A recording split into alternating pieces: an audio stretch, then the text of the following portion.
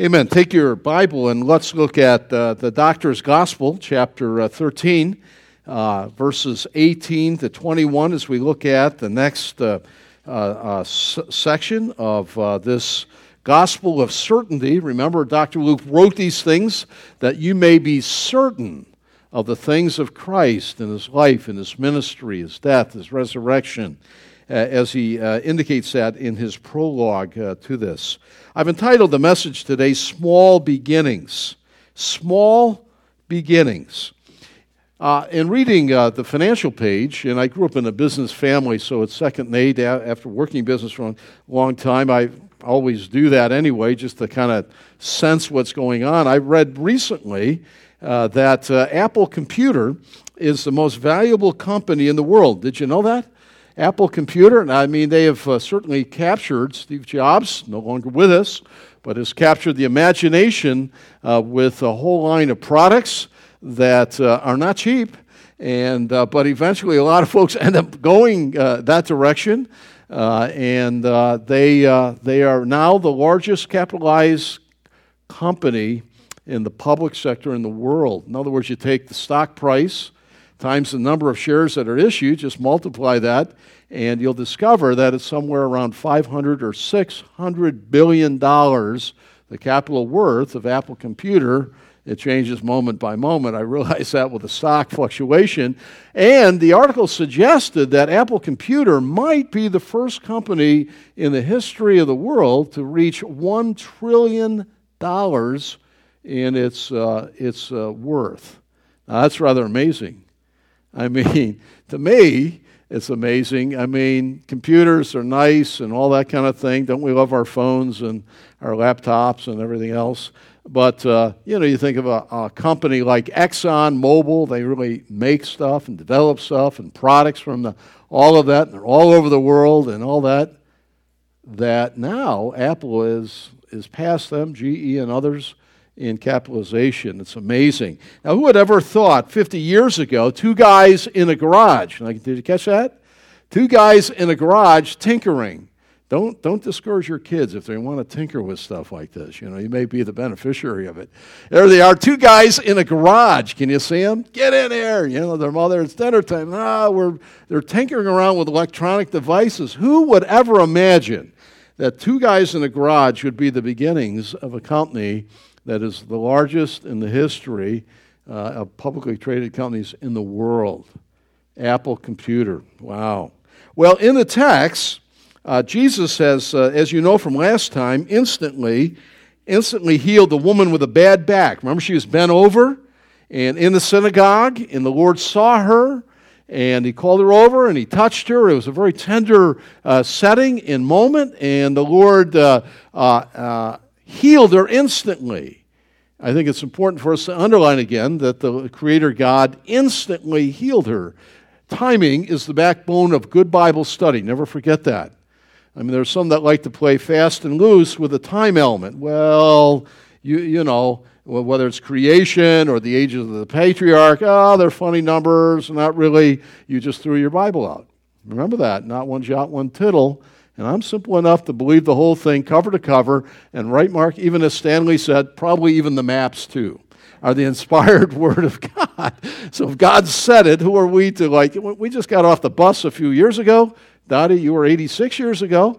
I did check with Ron. Now, I wanted to find out who the veteran was here. And Ron with not pride, but he was happy to tell me he was 88. And we miss him at men's fraternity when he tell all the bomber stories of World War II. I mean, that was almost more exciting to the men than hearing the Word of God. Not really, but even I was utterly captivated listening to Ron's great stories. Wow. Where in the world was I? Wow. Got off on that. What was it? Inerrancy, that's right. Instantly. Thank you, Mark. Thank you. Instantly. She was instantly. What? You think it was like 5 weeks later, they would have thought maybe she got better on her own. I think they would have thought that. Don't you think that? And out at the sea, right, with a storm, and oh, Lord, we're going to go down here. These are like seasoned men on the water. They're not like little, it's tipsy. No, and storm going down, the Lord rebukes the what? Instantly. You see, that timing is the backbone of good Bible study. Timing. It was 3 days before the resurrection. Not like, well, that's figurative, it could be, and their thoughts. No. 3 days, as they counted days, parts of the day. 3 days, as Jonah was in the belly of the fish. Important. Instantly. And we saw that. And Jesus is rebuked by the leader of the synagogue, right? We don't do those kind of things on the Sabbath. They twisted Scripture. What? By forbidding acts of mercy. That means kindness. In other words, you can't be kind to people on the Sabbath. How screwed up is that? I mean, reread your Bible again. God is kind to us every single day. And to make these little rules that, oh, that's the Sabbath day, and Jesus' point was, listen, you're kinder to your dumb animals than you are to people. Have you noticed that? Have you looked around this week? People are that way. I was taking note of that. People love their animals and their parakeets and everything else, and they like, wow, they'll run over people. Hey, that light turned red 2 seconds ago. We just, same to you, fella. We have that there's a bent within us. And people are made in God's wonderful image. Animals are not as wonderful, and they fill out life and teach us about God, but they're not people.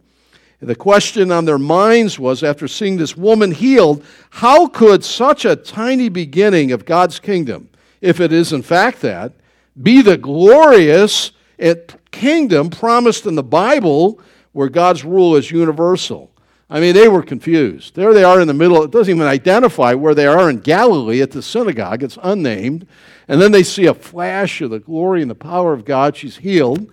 The Lord corrects their thinking. He knows what they're thinking. And a lot of times we say, well, Socrates was the great question. Like he'd raise all these questions. You can ask 5 questions, drive people nuts.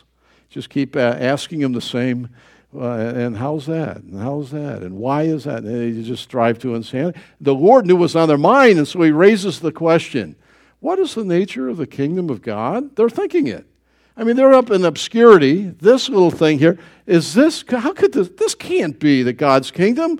We were under the impression that when David's greater son comes, this Messiah, it's going to be instantly, gloriously, the Romans will be forever wiped out, and ushers this kingdom. And, okay, we just saw that. That's amazing.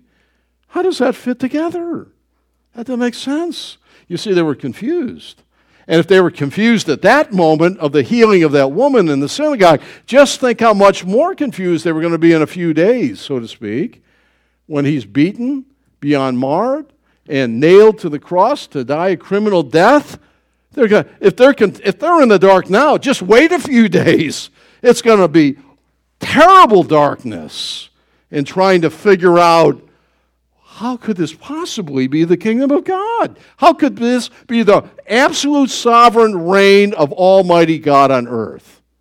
You see, they're trying to put the puzzles together. Do you like to put puzzles together? When Faithy's mom would come, she'd often, during the weeks that they would stay, she'd set up a puzzle on the table downstairs, and one of these, like, with tiny little pieces, I like the kids' puzzles because, the pieces are like 8 of them, and there's like thousands of them in there, and the colors, and my kids would help. Hey, Grandma, here's a little piece. And in the course of the time that she visited, she would finish the puzzle. It was rather amazing, just laid out on a little game table, that kind of thing. This is a huge puzzle. And he anticipates it, he knows what they're thinking, and he is going to teach them and us the nature of this kingdom.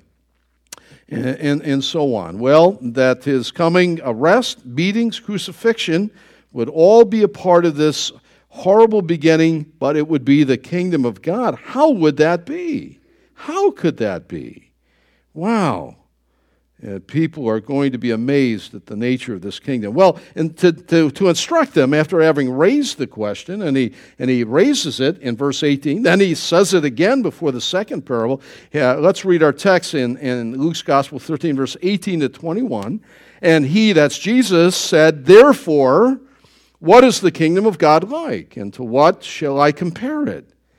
It is like a grain of mustard seed that a man took and he sowed in his garden. and it grew and became a tree, and the birds of the air made nests in its branches.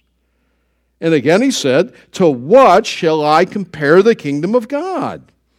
And he answers, it's like leaven that a woman took and hid in 3 measures of flour until it was all leavened. Well, small beginnings. There are 2 parables then that encourage us by knowing that God's kingdom will continue to grow until it's utterly completed. And it will be completed. You know what God does, he always finishes. You know, if you know him, if you're a trophy of his grace, you're a product of his work, it's not you holding on. You would have let it go the first day. We're so utterly sinful. It's God working in us, changing us, and he will complete what he's done. He'll complete the church. He'll complete the kingdom as a part of the kingdom of God. He is a completer, not like your list. As much as I say that, I'm a list maker, and I love the satisfaction of crossing out. Job done. This is done. That's done. Hey, at the end of the day, feeling pretty good, right? If I have more cross-offs than I do uncross-offs, some of you aren't that way, but some of you are like, preach it. I understand that. I'm that way. The Lord's list is always crossed off and completed. He never says like we do, well, I didn't know it was going to take that long. I didn't know that was going to happen. God never said, I didn't know. He's omniscient, holy God, all-knowing. His plan and program is right on course, and even the kingdom, even the small beginnings here, that doesn't look like much, but wait and you see what's going to happen here. So he tells 2 little parables. They're well known, the mustard seed and the leaven, and to help us understand. So the Lord Jesus uses the garden and the kitchen to make his point. In spite of fierce opposition, God's rule will continue to grow until it's universal in scope, global, around the world. Incidentally, that's what we pray for. Remember when the disciples said, Lord, teach us to pray, and he said, Our Father who art in heaven, hallowed be your name. Your kingdom come, your will be done on earth as it is in heaven. Jesus taught us to pray for this very kingdom. That will is right on schedule, not one day behind, and it's moving towards that great culmination in the days to come. Well, the 2 parables. The first one is the mustard seed, verses 18 and 19, teaches us of the extensive growth of God's kingdom, that it's far-reaching. Now, it's hard to imagine looking at this small seed that it would have such growth potential. Jesus connects what he is saying here with what went on before in the synagogue with the word therefore. Look at verse 18. And Jesus said, therefore. Now, whenever you see a therefore, it's good Bible study to discover why the word therefore is there for. It's a connective. It's an important connective. And he's going to connect what went on, as I already alluded to, in the synagogue, in the healing of this woman bent over with a back issue, instantly healed. He's going to connect that with the kingdom, and he's going to do it by teaching of these 2 parables. And so that ties it together. He knew what they were thinking, and so he raises the question, what should I compare it? Jesus goes to the garden. He uses the mustard seed as a comparable object. Now, it was the smallest garden variety seed used in Israel in that day. It was 1 millimeter, very tiny in diameter. Now, there are some that will attack the inerrancy of the Bible. They'll say, well, that was wrong, that the mustard seed is not the smallest seed. There are some seeds that are smaller than that, therefore the Bible's wrong, therefore it's not trustworthy.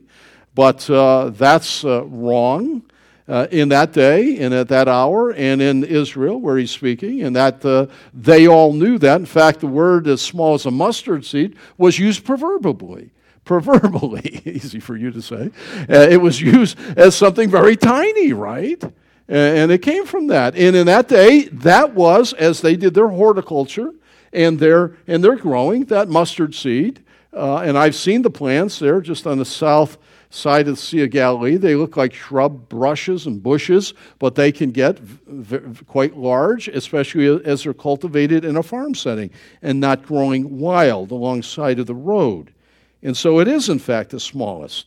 I remember planting, and some of you are planters and probably out there, probably out there early. Usually they say, April 1st, you got to get your peas in. They're one of the first to go in. And my father was a little gardener in the latter 15 years of his life, doing multiple crops and a little bit of space in the city. It was kind of funny, but he was so proud of it. And his asparagus and not spaghetti, strawberries and some other things. But I remember planning, he said, you got to help me here. We're going to put down some carrots here. Just like an engineer, we're going to get multiple crops out this year. It was like a challenge to him. And do you ever look at carrot seed? Carrot seed is like, holy smokes, that is tiny. You ever see that little carrot seed? You got to kind of put it along. I put them too close, and none of them actually matured. So we didn't get anything that year, but but in that day, this little seed, when you looked at it, and that's the whole point. Number 2, Jesus is drawing an implied contrast between the small size of the seed and the size of the bush tree that comes from it. I mean, the tree in one growing season. I mean, that's the point. One growing season, 8 to 10 to 12 to maybe 15 feet. You could almost, like they say, what do you do? I'm watching the grass grow. Well, you're not really, right? But you almost think of mustards. I'm watching the thing grow, like dandelions are like that. How can you cut the grass? And they're like, I think they just like, have you ever noticed that? I always liked them, but Faith never liked them. But dandelion and our neighbors don't like them, so I try and cut them out there. But this mustard seed, you could almost watch it grow. I mean, it right in front of their eyes in one season. Hardly what you would expect when looking at that tiny seed. So it is, Jesus is saying, with the kingdom of God. You see, big things grow from small beginnings. And that's exactly what you have here. The kingdom grows because there is the principle of life within its seed. How insignificant it all seemed at the beginning. I mean, just consider, I have on your sheet, just consider Jesus for a moment here. Here's a child conceived out of wedlock in a backwater town. If God the Father in the eternal counsels and decrees of God, if you were to arrange the greatest activity in human history, is that how you would do it? A virgin, Mary, in a backwater town, discovers she's pregnant. You go like, and more. The child is born in poverty, obscurity. One writer writes that the Roman Empire, with all of its advanced technology, road, and communication system, was completely ignorant of the vicinity of God, who was born within their realm. He was born in obscurity. He was. And until 30, he lived at home running the family business, the carpenter. We have no sign of Joseph in the latter years. We assume by silence that he had died, and Jesus, being the oldest, was the son of the carpenter. And in those days, the son would follow his father and the carpenter until he's 30 years old, the age of recognized manhood. I'm not taking anything against bar mitzvah, when a young boy is pronounced a man and treated as a man. But at 30, you had to be 30 years old to be a high priest. You had to be 30 years old to be a priest. You had I think even our Constitution carried that over. Did you notice that? Do you have to be 30 years old to be a United States Senator? Anybody know their history? David knows that. David, is that true? 30 years old, yeah. So there's a sense of that. It's transgeneration, where you have to have lived a certain period of time to have enough wisdom, and at 30, and it's all the way through for the priest at 30 and so on. And so here he is, 30 years old. He's in obscurity. We don't even really what's going on there. This is hardly really what we would expect. After a rapid rising in national prominence, and there was an initial surge. You notice that? The thousands are following him around. They're feeding those on the side of the hill, Galilee, feeding of the 5,000. He's a traveling, itinerant teacher and preacher and miracle worker. And then it comes crashing down. He dies, on your sheet I have a criminal death. He's buried not even in his own tomb. Another man's tomb. Who would have looked at the cross of Jesus that day Who would have stood there seeing that terrible, awful, bloody sacrifice and said, He is providing salvation for me and for all the world in this? Nobody. I mean, nobody. I mean, it's a picture of small beginnings. Are you kidding? It almost disappears when you think about it. And yet God in His greatness is able to take the weakest, the smallest, the most insignificant, and with His grace. And He delights in doing that. That's why He picked Israel. I picked you, Israel, not because you were the greatest, the smartest, the most. You were the opposite. He does that in our life. God has a way of picking what? Not many wise, not many noble. There's room at the cross for us, right? Lincoln said God must have loved the common person. He made so many of us. And God delights in doing that. And in this whole work of redemption, look at what God has said. It's like looking at a mustard seed. What could come of this? Nothing could come from this. Nothing of any import. And look at the cross. What could come from this? Nothing could come from this. And see, they're thinking, oh, the king has got to come in like the president on Air Force One and this and that. And the Lord is saying, no, you got it all wrong. God is so great, He's going to do something you will be amazed at. Amazed. And the mustard seed teaches us of the extensive growth of this kingdom. Even the man's loyal followers are few in number. They're feeble in faith. They deny the Lord, and then they run away. What kind of beginnings is that? Is it the size of a mustard seed? That's the point the Lord is making here. It's an incredible, it staggers the mind to think about it. Who would ever imagine that from this seed, the seed that would come, God's everlasting kingdom? I say to you, nobody would. Not a single one. You see, the mustard seed actually grows large enough, in Jesus' word, to provide safety and shelter for the birds, which are commonly used in Scripture to refer to the nations of the world. We see it used in a lot of places, but Daniel 4, Nebuchadnezzar, the dream he had there, when he is the tree and the birds of the nation would find shelter in that. The United States has been, whether we want it or not, we have that mantle of that at this time. Sometimes it's called the world's policeman, right? And so there's a problem here. Where are the United States troops? We need help here. Syria is falling apart, crumbling. Where's the United States? They want to find shelter and safety in the governance of America. And that's the way. Korea was finally World War II and other places. The idea of a tree, of a great nation, often that way. And the birds, other nations finding safety and harbor and shelter. And the Lord is saying from this little mustard seed, almost total insignificant. You can't imagine what's going to happen. It's going to grow so large and so great that the Gentile nations are going to come. And they're going to find safety and lodging and protection. You couldn't figure it out looking at that seed. He's talking about himself. He's talking about the work of the gospel. He's talking about churches. He's talking about all of these things. You could not have figured it out.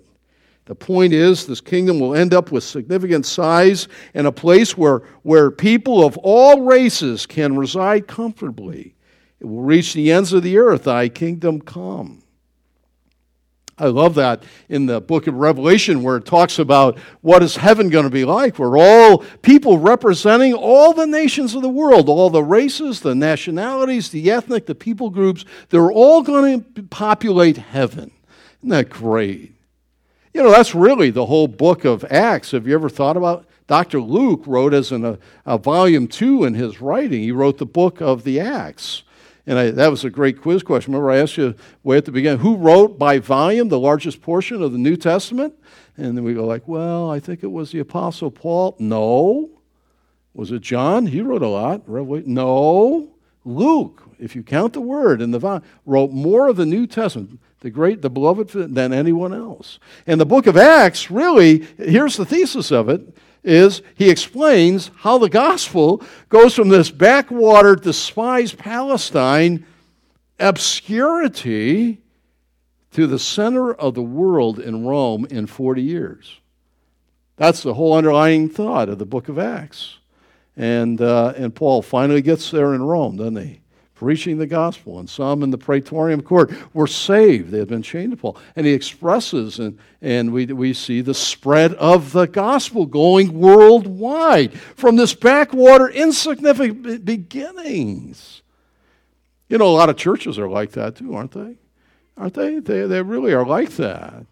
You know, as life goes on, I heard one pastor say this week, get ready, you know, your life will be over in about 15 minutes.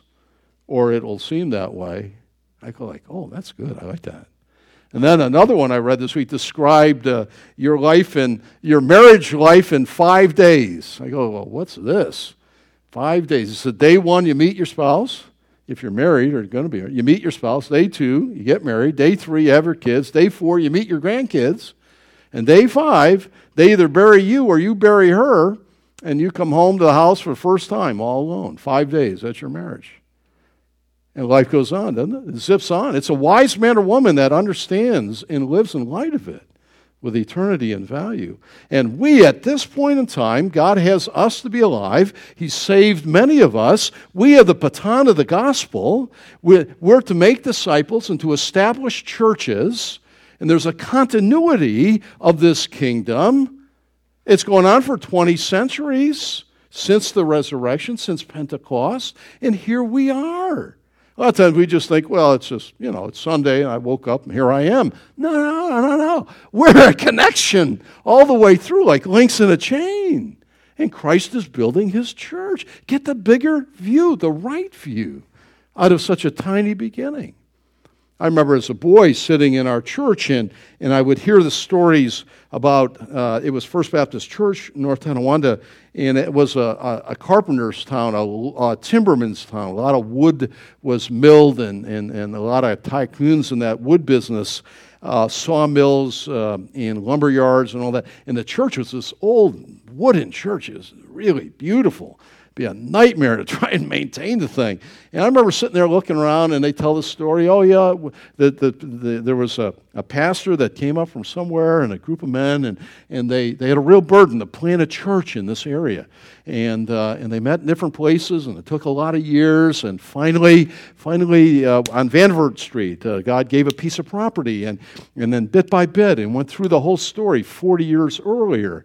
And here I am, a young boy. I didn't know anything. I'm sitting in the pew looking around, pastors preaching the gospel, and I'm thinking, there's a continuity here. I've received the benefit of some men and women of faith that had a vision for people and sacrifice. I didn't. I'm just part of the link, and now I'm here. And bit by bit, that church grew, and missionaries were sent out around the world, and there are men that are in ministry today, and numbers that went to heaven, and there were lives that were ruined and reclaimed, and many boys and girls came to know the gospel. Well, it began with a tiny little beginning. And God added his favor, and people sacrificed and gave. And when I think about grace the same way. You know, here we are at this point. If the Lord tarries for 30 or 40 years, you know, the young ones, you guys will probably still be here, but the rest will be enjoying heaven. And there'll be others that will come and say, oh, what was that guy's name? Hey, who was that first pastor? Wasn't it Z? Boy, that's different, you know. And who are those people? And you go like, they had a vision, and they had faith, and they had a love for people, and they wanted to get involved in the work. And who can say the boys and girls' lives that will be won through a vacation Bible school, through Sunday school, through the coming years of a little tiny beginning? Oh, it excites me when I think about it. I do. And even in the short reign of our 15 minutes, if we live that long, you have people that God will bring to us and reclaim their lives as the treasury of the gospel is won in their lives and the advancement of God in our area and around the world, and sending out missionaries and pastors and homes changed and little places of heaven on earth, not perfect, we're still in sin, but growing in grace. And isn't that true, what he does in your life too? You think about it on an individual plane. I mean, we're very unlikely people for heaven, aren't we? I mean, we're sinful people, the exceedingly sinfulness of sin. And God, all of a sudden, it's through a track or a prayer or something on radio, or we read something, and God begins to draw us. I don't know if you saw that in the paper yesterday, or yesterday, I saw it today. Chuck Colson went home to be with the Lord yesterday. There's a man that coming out of Watergate was wonderfully saved and used by God for 30-some years with prison ministry fellowship. He was a field general of sorts, and we will miss him. He was 80 years old, and now in glory. Couldn't be any better off. Look at the lives that were changed through the ministry of the gospel in his life. And I say the same thing is true in your life and mine. I used to tell my students, if God has done in my life what he's done, there's hope for all of us. I mean that. And they go, oh, that's so funny, Prof. No, it's true. It really is true. I was not mainstream in the church. I was periphery. We hardly went. When I was in high school, my brother and I get dropped off, or we'd go by for, I was telling the elders the other night, so we were growing at our church, and we couldn't have the high school we didn't have rooms, so there's a house right up the corner from the church, and we'd meet in the basement there. Well, my brother and I thought we'd go to the Your Host restaurant, eat French toast during that Sunday school time, and knew what time to get back, and we better be in the pew when Mom was sitting there for worship. You know, confession's good. I actually feel it's a relief, you know, and it's. And I was just kind of going along merrily the wrong way, even though God saved me. I wasn't in the Word. I showed up Sunday morning. I was doing God a favor, I think, or my dad made me show up, though he never went. But the reach of the gospel was great. And all of a sudden I began to fall in love with the Lord and love His Word. And God began to change me. Holy smokes, He's changing me, and He continues to do that. And I love Him more and more and more. And it began with a little boy 7 like this. Teared up because I was a sinner and I knew it, and God saved me. And what was the potential of that? I say it's in your life too. The little seed of a mustard seed and the extensive growth. Who can say what God's doing? And all our lives are different. He's weaving it all together to be an influence for the glory of God in the gospel. That's what life is about. Don't get caught up in the Monopoly game nonsense. It all goes into the box and it all gets put away, and that stuff doesn't count for anything. It is loving the Lord, living for Him, serving Him. And it's amazing. It really is small beginnings, what God does. Wow. Well, he moves on to a second parable that encourages us, and it should, knowing that God's kingdom will grow until completed, and that is that of the leaven in verses 20 and 21. And again he said to them, to what shall you compare the kingdom of God? That's the rule, the sovereign rule of God on earth. It's like leaven that a woman took, hid in 3 measures of flour, till it was all leaven. And the leaven teaches us of the intensive growth of God's kingdom. That is, it's thoroughly mixed in. It's hidden, thoroughly mixed. It's a little different than the mustard seed. That's extensive. This is internal, thoroughly mixed within. Just as a little yeast influences the whole batch of dough, so the work of the kingdom is often unseen and nearly imperceptible, yet will have a pervasive, transforming influence, emphasizing transforming power. Who would have ever thought that Luther, tacking up his 95 theses on the church door there in Wittenberg, Germany, could have imagined that simple act could have changed the world? Who could have ever thought that Hudson Taylor and all that he sacrificed and all that he did going to China as a missionary, beginning the modern missionary, would have had such an impact? I say to you, the gospel, though it begins small, and often the influence is unseen, imperceptible, almost secret, almost hidden, and yet it pervasively works within and extensively transforms and will change. It changes us, it changes churches, it changes the world, and eventually the kingdom of God will be just as such. In that day, you see, bread was made daily in the home. Bread is called the staff of what? Staff of life, that's right. And some of you remember that, those baking days. My mom, no, she didn't bake, but Mrs. Rosart across the street, it was baking day. Yeah, are you familiar with that, baking day? One day a week baking? Yeah, some of you are. Oh, it was great. Did I tell you this before? Anyway, she would bake. and the windows would be open. Nothing. Is there anything as great as fresh bread? Holy moly. That in fresh coffee, I'm coming into your kitchen, like, where's the butter and jam, right? Everybody, you guys need breakfast, you're like dying. Stop. But Mrs. Rosa, I think it was Friday, because then and she did donuts and she did bread, and we'd be hanging around the backyard just kind of begging for something, like that. Faithy used to do that every Friday when we were in Indiana.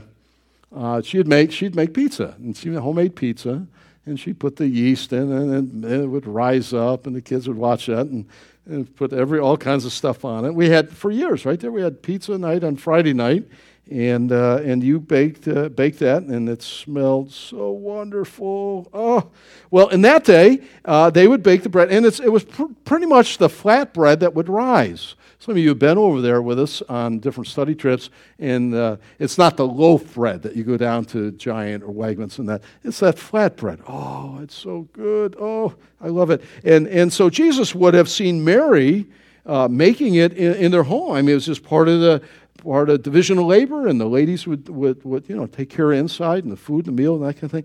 And so he is very used to that baking day. Now, leaven here is used in a good sense, not an evil sense. Now, I have to say that because some will say, well, why is he using leaven? Leaven is an evil thing in the Scripture. When the Lord says, beware of the leaven of the Pharisees. Now, leaven, let me back up and say, leaven can be used for either good or bad. The essence of leaven in its usage means influence. The leaven of the Pharisees was their evil or bad influence. Beware of that. Here, it is the influence of the yeast that is likened to the raising of bread. It's a good thing.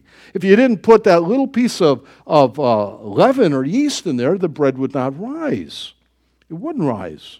And sometimes you put a piece in, they tell me, and I've never done it, but Faithy did it for a while. You had a little something that had been leavened for years, and I cut a hunk off, and you put it in, and it leavens the whole new lump. And you keep a little piece back. Some of you guys and ladies know. Larry, do you know what I'm talking about? Yeah, that's probably it. Sounds good. Are you baking any today? He's a good cook here. So it's used in a good sense here, not bad. And the effect is to raise the bread. Now, Jesus' illustration in the amounts that he used, he's telling us of making 50 pounds of bread. Now that's quite a baking day. Enough to feed, shall we say, 150 people. Well, that's an enormous amount of bread made from a very little amount of leaven or yeast. And that's his point. The relationship between that which is very small. He's saying, look, what you saw in the synagogue, what you saw there in the life was just for a moment, a flash of glory to come. It's the kingdom of God. And it's beginning small, but its influence will be intensive, it will thoroughly mix, it will reach all. Well, such was Jesus.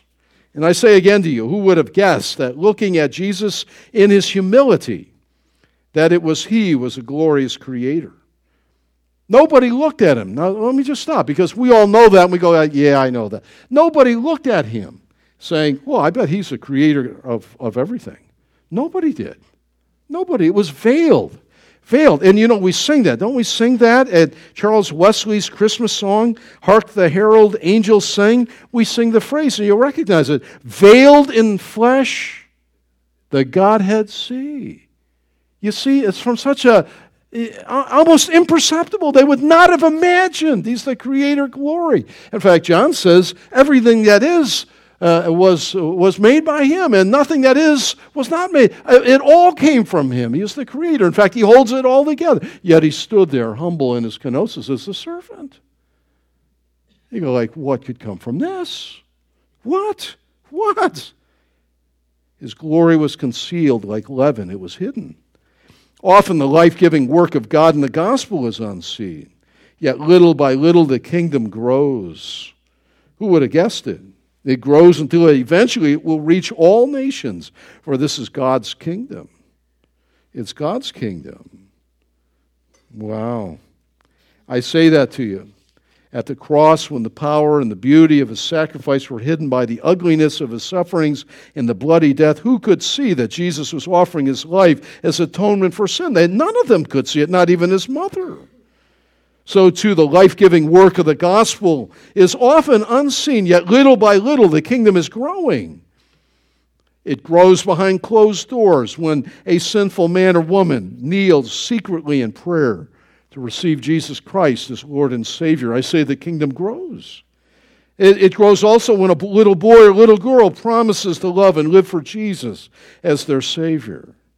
It grows behind bars when prisoners hear the gospel and respond to it favorably. It grows on the streets of the city when Christians show quiet mercy to people that society has often forgotten. And it grows finally in all the lost places of the world where missionaries live out their faith and daily obedience to Jesus Christ. I say to you, it grows and it grows. Perhaps you were as surprised as I to read not too many years ago that it was estimated in mainland China that there were over 50 million Christians in that country we used to call Red China, Communist China, godless China, and yet bit by bit, the underground church movement secretly, pervasively, in the power of the gospel, reaching men and women. And I dare say, can I say it? I dare say it's probably a stronger, more virile church than the church in the West, the United States of America. I say it is marching on. The work of God. He is finishing what he began. And so I say to you, be encouraged if you're saved. Be encouraged because you're part of something big by God's grace alone, and it's getting bigger, and it will overcome. And I say there is hope here for all of us. Hope. Hope. I even say to you finally that as a believer in Jesus Christ, you can't even imagine what you're going to look like in the days to come. I was thinking about this when I thought about the effect, the tininess of the beginning of the seed of the gospel in our lives individually, and where we are and growing in our gospel and sanctification. But where will we be? I mean, if we could take one glimpse of how you are going to be so beautiful and radiant. You can't imagine what God has in store. We are but a sad shadow of what he is doing. And he will accomplish it for his glory, to his end. Praise the Lord. Wow. And as Grace Church, if Jesus waits to return, I imagine in my mind as I think about it, and God calls us home bit by bit, like Charles Colson yesterday. And last week I mentioned a friend of mine, Paul Gibbs, in my class. I go, we're Friday. He went home to heaven on Friday. My age, my Sunday school class, his dad, our teacher. And then Colson, bit by bit. It's like being at the beach. I've overused that illustration, but it's like that. We're standing at the beach and we all just want a snapshot. Can't we all ever be here like it is? It will never be that way. I'm of the opinion that in every regular worship service, it will never be that way again because there will be a difference in who is there. Sometimes pretty close, but always a little bit of difference of who's there, and it will never be the same. And it's a little picture of life as the waves come in, and out goes Granddad, and the waves come in, and there goes little baby Johnson, and weren't they here, and what happened to him? And it seems like, what? And I think about Grace Church, if the Lord Jesus tarries, which I look for him today, but if he tarries in coming and the years pass, and I think of the beginning here, here's a people that believed the gospel and trusted God and kept their eyes fixed on him. And the people that come after us, and the little boys and girls that put their faith in Jesus because of Sunday school classes and youth that are helped to be equipped to live for Jesus in a difficult time in their life and day. And for those who will lives that are ruined that will be put back together, I imagine them sitting there saying, well, I don't know who those folks are, but I'm glad that they sacrificed and gave and prayed and believed God, and we stand upon their shoulders. And that God would call out pastors and missionaries missionaries and teachers and all the arts and sciences and people that love Christ first and served Him with all their life. And we shall greet them someday in heaven. I say to you, small beginnings. You can talk about Apple Computer and all that, but if we know anything, companies come and go and come and go and come and go and come and go. But the church marches on. And Jesus will bring about His final end. I will build my church. And that's you and you and you and you and you and what He's doing at Grace. And I pray He's raising up other churches. And I pray for other pastors and that the work would march forward. Well, what can we say by way of lessons for our life? Lessons for our life. Number one, it's on your sheet, so I can add to it a little bit because you have that. Rejoice again as you remember that God's ways are far different from ours. I mean, I would have sent an Air Force One. You think that's something? Here comes what? Get ready. Here comes the kingdom. Here comes the Messiah. How would you have sent your son? I don't think that would have been on my short or long list. They don't even know where he is. Where is he? He takes that which does not seem to be enough. That's me, and that's you. I mean, look at us, right? Look at us. And He makes it more than enough by His power. He accomplishes His purpose. Often, silently, often behind the scenes, and we want to give Him glory. That's why He gives us stories, and Roger's always talking about, we're Gideon's 300. Remember Gideon? You got too many. Send them home. Send them home. 30,000. Oh, no. You're going to think you did it. Send them home. They end up with 300. We're going to charge, attack the Midianites, right? Takes little. The Red Sea crossing, how about that? Now what do? You brought us out here to kill us. No, get ready. Stand back and watch the deliverance of the Lord. How about the feeding of the 5,000? Boy pulls out a lunch. 5,000 are fed. Wow. God's ways are not ours. Wow. Number two, be encouraged. For if you know Jesus as your Lord and Savior, you are on the victor's side. I don't care what NFL team you support or baseball or any of that. I don't care about it. I'm talking about something supremely important. You're on the victor's side. We are more than conquerors through Jesus Christ our Lord. Romans 8. You are His work. He's preparing you for heaven, where you'll serve Him forever. Number three, know that if God has saved you from the penalty of your sin, He will finish the work. He always finishes what He starts, unlike us. I mean, well, I didn't see that. God always finishes, even from the smallest of beginnings. God knows the beginning and the end and all the means and steps between. Wow, I read that all throughout my Bible.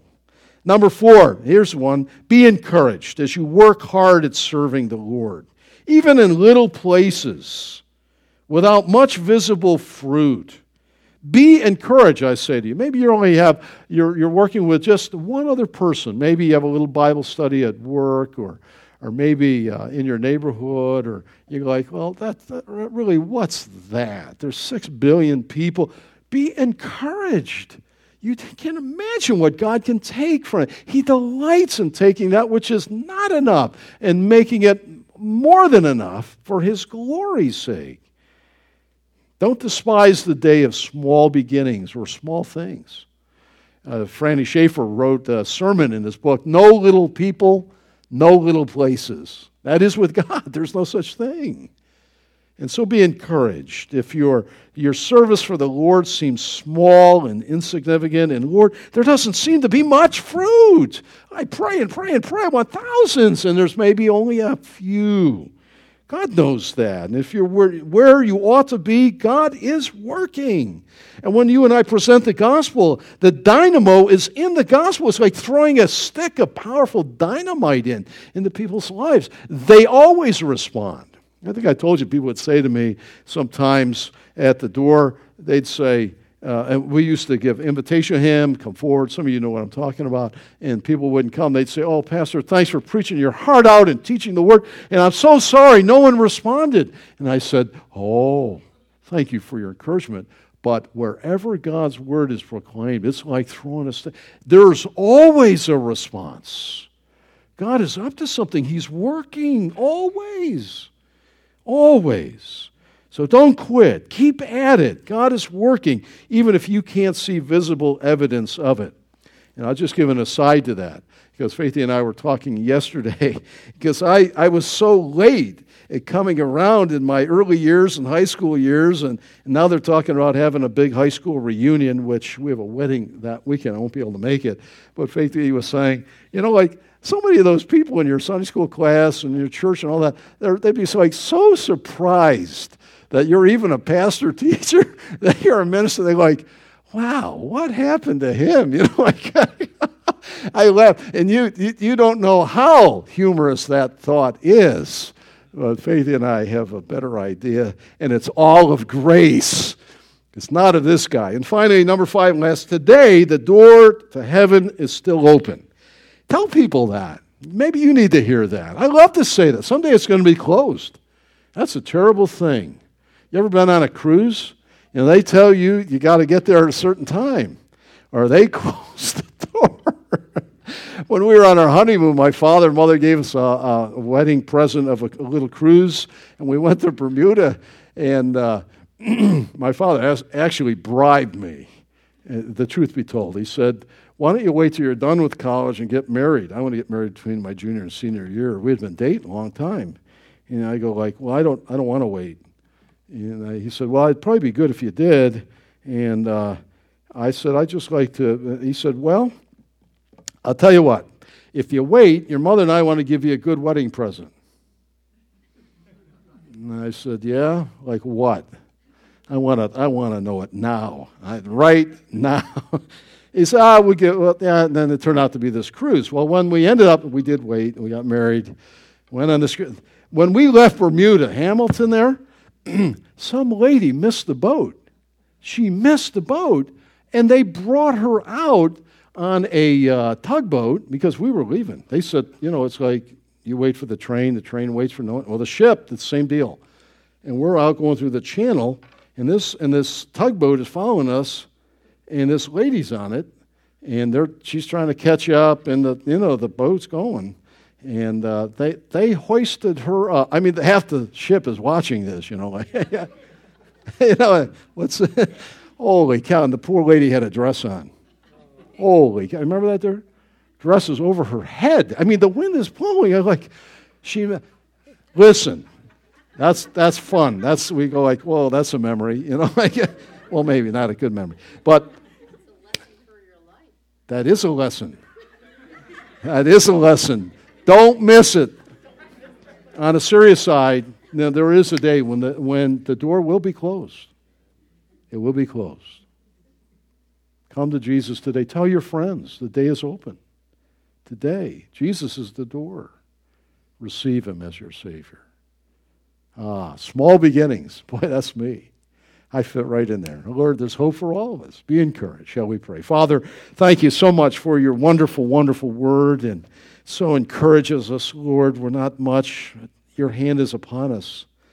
Bless the work here, Lord, and may the impact be greatly felt in our community as we love people, give our lives to them, as we reach our world, as the days unfold so quickly they seem, and we await your arrival. We look up. We want to be faithful. Faithful. You're so faithful. Help us to love you increasingly. May our hearts be ever warmed as we read the word and just ask you to use us each day in at least one person's life. Thank you so much. Open the heart of those here that may not be saved. And as we take this treasure of the gospel, as we leave this way, may we share it with others.